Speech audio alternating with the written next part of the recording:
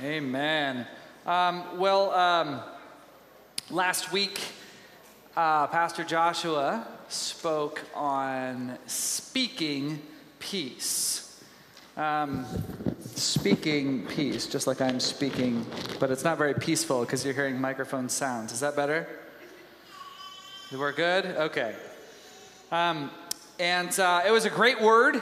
I encourage you to go back and listen to it. It's interesting. I don't know if you followed sort of the way this progression was, but we had felt back in August that we wanted to do a sort of a joint, home group / sermon theme, and we really felt like it was peace because there's so much chaos in the world.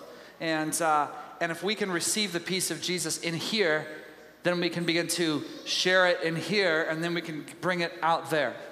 And so that's been the progression. Today we're launching off from speaking peace to seeking peace. I was talking to somebody after the sermon last week, and then in home group, and we were talking about how peace can feel like a very passive topic. And in fact, it can seem, if you're like, man, I want to be a peacemaker, that can actually seem like a really kind of squishy, non-committal thing. Like, I just kind of don't want to deal with any of the hard stuff and not take a stand. So people will accuse you of that sometimes or think that's what being a peacemaker is. But what we're trying to do here is something beyond. If you're talking about peace as laid down in the scriptures, peace is not passivity. Peace is shalom. It's wholeness. It's completeness. It's health. It's all the broken places whole. So as this is the way of peace, this is what we're seeking, first, starting with our own hearts, and then for our family, and then for the community. Wholeness. Wherever there's brokenness, wholeness. And that cannot be passive. It must be active. Must be active, and we can't expect that it's going to be comfortable either. We talked last week about the Beatitudes and the one particular thing that Jesus said, blessed are the peacemakers. And when you look at the Beatitudes, as Dallas Willard points out, and I love to quote here, it's one of my favorite things, that the Beatitudes aren't like, Jesus isn't putting this thing up saying, you should be persecuted for my sake, or these different things that he's portraying here. He's speaking a blessing to each one of these groups. He's speaking a blessing to groups that are poor in spirit, that are hungry and thirsting for righteousness and not receiving it. He's speaking a blessing to those who are persecuted because the kingdom of God touches all of them. And that applies here too. The peacemakers, the kingdom of God touches them because being a peacemaker is not a particularly fun thing to be. Contrary to being this squishy, easy thing where you don't have to take a stand, if you're an actual peacemaker, well, Willard gives the example of a police officer responding to a domestic violence call. And when he steps into that heated environment, when husband and wife might be going at it and he's trying to step in between them and stop what's going on, that is what a peacemaker has to do. To step in between, to step into that difficult space and try to bring wholeness. Romans 12, bless those who persecute you. Bless and do not curse them. Ooh, that's a hard thing to do, isn't it? Rejoice with those who rejoice. Weep with those who weep. Live in harmony with one another. Do not be haughty, but associate with the lowly. Never be wise in your own sight. Repay no one evil for evil, but give thought to do what is honorable in the sight of all. If possible, so far as it depends on you, live peaceably with all people. The hard thing is, our culture is very fond of us versus them. We have divided society. It's divided in different ways. Class divisions. You've got rich versus poor, elite versus working class, college educated versus non-college, all those kind of things. You push that far enough, you wind up with an us versus them mentality. Of course, it happens in politics. We know that because just 2 weeks ago, there was an election. Don't know if you guys heard anything about that. Haven't seen anything about it on the news. Weird. And here's what happens. All the different major news outlets and blogs or whatever, they've all got their thing they're trying to push. And so they end up selling fear. They end up selling division. They end up selling accusation. And if you start following that blog, guess what? Your phone's going to give you more of that kind of thing. And we end up in this place where there's this massive red versus blue division. And this year, it feels like it's worse than I've ever seen it or felt it. And it's really unfortunate. Guys, I think that every 4 years, as a country, we lose our collective minds. I really do. Now, I just looked this morning to see how many votes were cast. And there were like over 150 million people voted this year. That is incredible. That is an insane amount. And it's a privilege. It's a wonderful thing to be able to vote. It's what a blessing it is. Most people throughout human history have not had that blessing. And to be able to make that decision is beautiful. But I think that we have found a way to take that privilege and to make it something huge and gigantic, way beyond reason. For example, I was talking to my dad last night. Now, my dad voted for somebody different than I voted for, yet we still love each other. He was telling me, unfortunately, he has some people on his side of the family that have completely shut him out of relationship because of who he's voting for. And I started getting upset. I said, Dad, this makes no sense. This is so silly to me. I know voting is important. I know elections are important. But 150 million people voted. That means your vote was 150 millionth of a decision. Now, I don't know how many of you guys know math.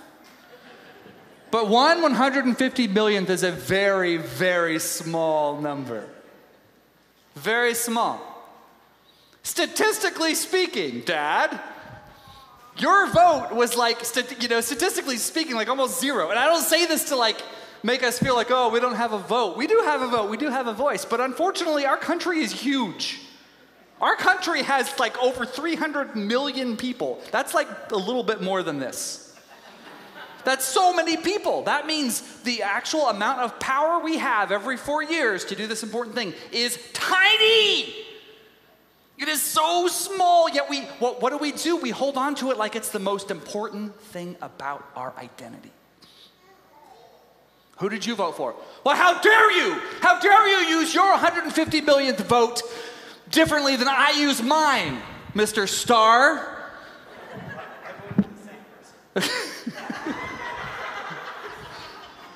How could you? You see what happens? Relationships end up breaking off. Our whole concept of the world gets so binary, it's either my side or your side. It's us versus them. You guys, I want to say that's way out of whack. Presidential politics, national politics, has far too much real estate in our minds and our hearts. Thank you. And here's the thing. We can do that with church too. Us versus them. We can make us versus them out of all kinds of things. I was raised in Tyler, Texas. Tyler, Texas, at least when I was growing up, had, I think, more churches per capita than any other city in the country. Like it had, I don't know, something like 150,000 people in city limits and like 600 churches. No exaggeration. It was insane. So when I grew up, I sort of was in this us and them versus thing. Like, my mindset was like, there's us, the good guys, and there's the world, the bad guys, the public school teachers. Ooh. With the irony there is they're all Christians too. But I didn't know that then. You know, it was us versus them, and it was just like, ooh, we're always trying to have this cultural thing, and it's very unfortunate. And what the results of that, there were no good results there. just made me feel like I was superior and somebody else feel like they were superior. No good results there. There's no shalom being built. There's just opinions flying at other opinions and everybody making a mess. I realized later that I had some real assumptions that weren't really true.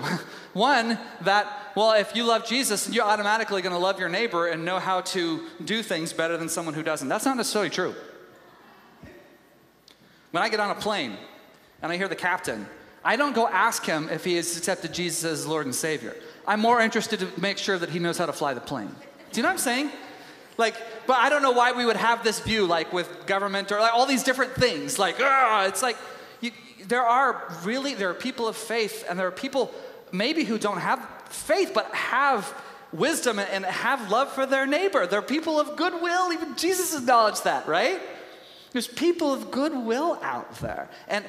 But when you have an us versus them, there's no room for that. It's all just binary. You know what I'm saying? So that was an unfortunate thing. Now, when the scriptures talk about us making shalom, about being peacemakers, I believe it's telling us to cut down the dividing wall. The us versus them. Now, it doesn't mean abandoning your convictions. Please hear me. It does not. It does mean abandoning contempt. Because contempt for your neighbor is to have no place with the people of Jesus. I don't care if your neighbor disagrees with everything you believe in. They're still created in the image of God. When I first came on staff here, what I saw happening with One Hope and with what had happened up in Portland, so many of these things, my heart was moved because it was so very different and it was so very inspiring. And I want to revisit that. Is that okay? Can I just remind you guys of what I went and revisited this weekend as a refresher. And it started in 2008. In 2008, the Palau organization, Luis Palau and his association up there, do stuff all around the world and preaching the gospel and working with churches. So they're up in Portland, which is of course, the most progressive city in the country or something. And he's got 100 different pastors and church leaders, and they say, look, we need to love our city better. Right now, everyone just looks at the church and is like, there's one narrative. They're against us. There's this us and them thing, and they wanted to tear down the us and them. And so they said, you know what we should do is let's go talk to the mayor, and let's ask him what he would want help in. It's a really novel idea. So Kevin Palau and some of the other representatives, they go into the mayor's office. Now, the mayor is not a believer, not even close. In fact, has some real suspicion, hostility toward the church. And they walk in and they say, Mr. Mayor, what would you do with 15,000 volunteers? If you had 15,000 Christians that could just show up and serve the city, what would you do with them? And his mind's he's at first suspicious, and then he's like, would that even be legal? What would we do with? But finally they work it out. He realizes, no, these guys are serious. They want to have a weekend where 15,000 Christian volunteers can come and just help wherever he wants them to help. So his mind's so he lists some things. He's thinking about issues really that are justice issues today, right? That we call there is some homelessness, there is hunger, and maybe we could get people working over here with these homeless people, and maybe over here with this food bank. And there's education, maybe we can get people over here in this school. So he's laying this stuff out. Well, the day comes, the churches have been preparing, and they do not have 15,000 volunteers. They have 28,000 volunteers. 28,000. And they go to work all around the city, and the mayor is just astounded. My favorite part of this is not the fact that this is how CityServe started up and how this is now spilled all over Portland and down here into One Hope where we are, and all over the world. This is a movement now. My favorite part is what happened at Roosevelt High School. There's a documentary, write this down, it's called Undivided. Apparently, it used to be on Netflix. Apparently, it's on imdb.com for free. Check this documentary out. It's amazing. It's the story of what happened here. Okay? So here, let me give it to you in brief. Spoiler alerts here. What happened was there was one particular school, Roosevelt High School, that was overrun with crime, with poverty, gang violence, all of this stuff. And so the mayor is pointing specifically, he's like, man, Roosevelt really needs help. So there was one large church in Portland that said, okay, we got that one. Give us that one. And so, my microphone is stuck. There we go. So they send hundreds of their people to Roosevelt High School on this day. And that day, when you have hundreds of volunteers going to one school, you can get a lot done. They gave this place an absolute makeover. I mean, they cleaned the place from top to bottom, the classrooms, they painted hallways, they did all new landscaping. It was amazing, like they blew the place out. And stepped back at the end of the day and went, wow, that's kind of awesome. Do you see what we just did together? And they said, well, we can't stop here. And so they started talking to the principal and the superintendent. What else can we do? Well, they found out that, you know, some of the details of these poverty issues and some of this stuff they were dealing with. And they said, look, some of our students don't even have coats. They come in and they're freezing. And a lot of our students, they go home and they don't have any parents there, aunts and uncles are gone, and all this stuff is going on, and they don't like eat regularly, maybe once a day. And so the church went to work. And the church decided, we can open up a food pantry right here for the students in the school. So they always have something to eat, and they did. And they took another room, and they made it into basically a clothing store for the students. And they started getting donations from all around the city. Some new coats, some very nice used coats, and sweaters and jeans and all these things. So it was like this clothing store. A kid could just come in for free, get outfitted. And of course, then students need help. They need tutoring. They need mentoring. And the church just keeps going, and they keep and eventually the school principal's like, okay, can we just open up an office for your church here in our building? The school asked the church to have an office in their building. Like, what in the world? This isn't supposed to happen. So things, guys, it just keeps unfolding. It just keeps unfolding. And pretty soon, Nike sees all this transformation in the school, and Nike says, hey, we want in on that. maybe we could put a new football field. So Nike comes in and puts in a like state-of-the-art turf field in there for it. Everybody wants in on it. That is an example of what happens when the church puts aside us and them. It was such a radical success that the superintendent of the public school system, the Portland public school system, asked this. They said, could we get a church for every single one of our schools? Could we have a church partner for all of our Portland schools? The public school system in Portland, Oregon asked for the church to come in and help. Do you guys see what an amazing thing that is? And it's happened.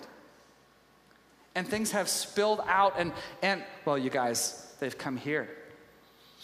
As they began to spread what was going on and see this as a model, well, right now, you know, we took their day of service and we started Project Hope specifically to bless the public school systems. And now, you know, there are 30 different schools around Lane County that have a church partner. Do you know that we, Christ Center, sometimes get calls from our public schools asking for stuff? Hey, I don't know if you guys can do this, but we're thinking about putting on this event. We didn't know who else to call, so we thought we'd call the church. That's amazing. And that's not because we have people in our congregation that are on staff or on the school board. It's because we have reached out as a congregation and as the body of Christ. In other words, we tore down the suspicion and we refused to play the us and them game. It doesn't matter if there are ideological differences we might have with people who, you know, make the curriculum or whatever, or even who are a part of the school. That's not the point. The point is they are made in the image of God and they are serving our children. So rather than viewing them as the other, we say, no, this is all our problem. This is our responsibility. This is our community. As a result, the stuff that's happening in our own backyard is beautiful. I can't help but think about every child. I remember when Joshua came back from a meeting with some of the guys who started Every Child up in Portland. He said, my mind is blown right now. He said, these guys, here's what they said. They said, so many people want to be involved in stopping human trafficking or in helping kids get out of gangs or this systemic cycle of poverty, of not having parents, and it leads to crime and it leads to teenage pregnancy and all of these things, and it keeps people in poverty. They said, if you want to affect these areas, get involved in foster care. Because this is all downstream from that.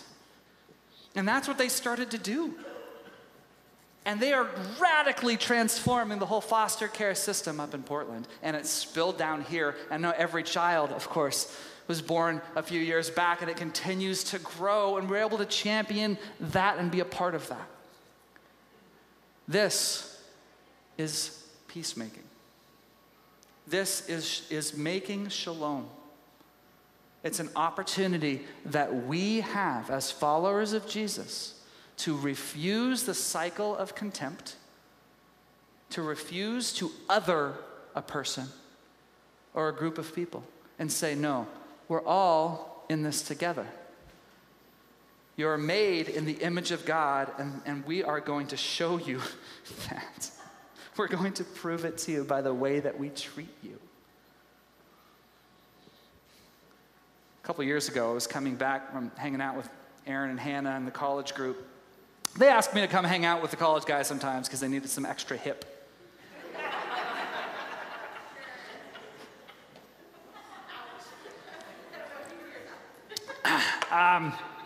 That is not the case, but I was with them.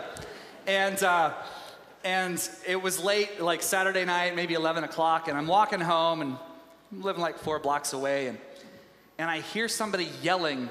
I'm like, what was that? And I didn't see, so anyway, I just keep walking, and I turn the corner, and I've got like a block to go, and then I hear more yelling, and I see this lady who's just very, very upset. And I think at first she's in trouble, like maybe she's yelling at somebody next to her. And as I keep going, I don't see anyone else. I see that she's looking directly at me. And I'm like, whoa. And I get close enough, and she says, stop following me. And I'm just looking, my house is like right across the intersection. And I'm like, are you talking to me? And she was so angry, and I didn't know, honestly, if she was like gonna pull a knife or what. It was really weird. And I'm like, I'm not following you. You're not following me? No. And she's like, you're not with the FBI? And I say, no. And then she looks around, and she's like, I'm so sorry, sir. I'm so sorry. I'm so sorry. And she crouches down like this and begins to weep. And I realized really quickly, okay, she's got some chemicals in her bloodstream. This is quite evident. I haven't been around this much, but I know that, some of these harder drugs will make you super paranoid. And so I'm sitting next to her, not knowing what to do. I just kind of crouched down next to her. And I wished for a second I could be more like Mark Wall, who always knows what to do when someone's crying. Mark Wall, the big teddy bear. I don't see it. I'm just sitting going, I don't know what to do here. So I just say to her, do you need help? Is there anything I can do? And she can't put words together. And I said, where do you live? And she remembers that she lives between these 2 streets. So I said, can I just take you home? And so we're walking together, and she doesn't even remember exactly the address, but she gets there and she sees her home, and she finally goes inside, and she's okay and she's safe. I don't tell you that story to tell you something good that I did. I walk all over this town all the time. Like it is no sacrifice for me to walk somebody home. You guys see me walking all over the place. I know because you always honk at me and I don't know who you are. So many times someone will honk and I won't see who they are. I just see their car and a hand up like that. I'm like, yeah! It was nothing for me to do that. I tell you that story for this reason. She thought I was the enemy. And then she saw that I wasn't. And then shalom could come. Do you see? When you think someone's the enemy, there's no progress that can be made. And I kind of think right now what we have in our country is a lot of people are hopped up on a lot of stuff, on a lot of fear. They're hopped up on partisanship. They're hopped up on suspicion. They're hopped up on conspiracy. And what that's doing is convincing them that there's enemies, enemies, enemies. And sometimes that does it with the church too. There's enemies, enemies, enemies. What I want to tell you is that the community is not our enemy. Our neighbors might have a different sign for a different candidate in their front yard, and they are not the enemy. Our neighbors might have an ideology that's very much opposed to ours, and I want to tell you, they are not the enemy. Jesus, when he walked the earth, had people whose views of the world were far more divergent from his than ours are to us. He was in a much more violent, vitriolic age than we are. And he threw his doors open, and he partied with Pharisees and tax collectors and prostitutes. And he opened the doors, and he loved each and every one of them and never treated them like the enemy. And that is our great privilege, to follow in his footsteps. And to see the one, not to see the label, not to see what group they've put themselves in, not to think of them as, well, that's a person that voted for that other guy. But to see something so much greater than how you spend 1 in 150 millionth of a decision. If you're created in the image of God, you deserve to know this is our job. To make peace, to make shalom, to refuse contempt, and to throw our doors open to the individuals who we might not trust at first. This is where my great hope is, guys. My great hope is that even though things have been dark, and even though there's all kinds of uncertainty, even this week, we know, you know what? There's hope because Jesus is on the move. His Spirit is on the move. And beautiful things are happening right all around us. Do not buy into the us and them narratives. Do not buy in. We are not at war with one another. We're all just really, really stressed out. That's understandable. But we fix our eyes on the Prince of Peace, and we walk together, not alone. We walk together. And together we affirm the image of God and the dignity of every human being around us. If you want to be an activist, you want to be someone who's motivated, acts on justice, I want to ask you, focus on where your power actually is. Because it's probably not in Washington. Do you know what I mean? And I'm not saying don't push or encourage legislation. I'm not saying don't use a hashtag. I'm saying don't have faith in a hashtag. Don't have faith there. You're probably not going to make much difference there whatsoever. But you know where you will? Right here. You will in your own community. You will in your own backyard. You will with a person across the street. That's where justice actually, that's where the rubber meets the road. It's not all big. It's not all out there. It's not all red versus blue. Who's going to win this thing? What if we just took that energy that we have and put it into loving our actual neighbors? That's how you make shalom. And that's what I long to see with our community. And I think we're already on this path. I just want to invite us to revel in it and to take joy in it and to just determine we are going to be people who make shalom in this community. Yeah. Amen? Let's stand together.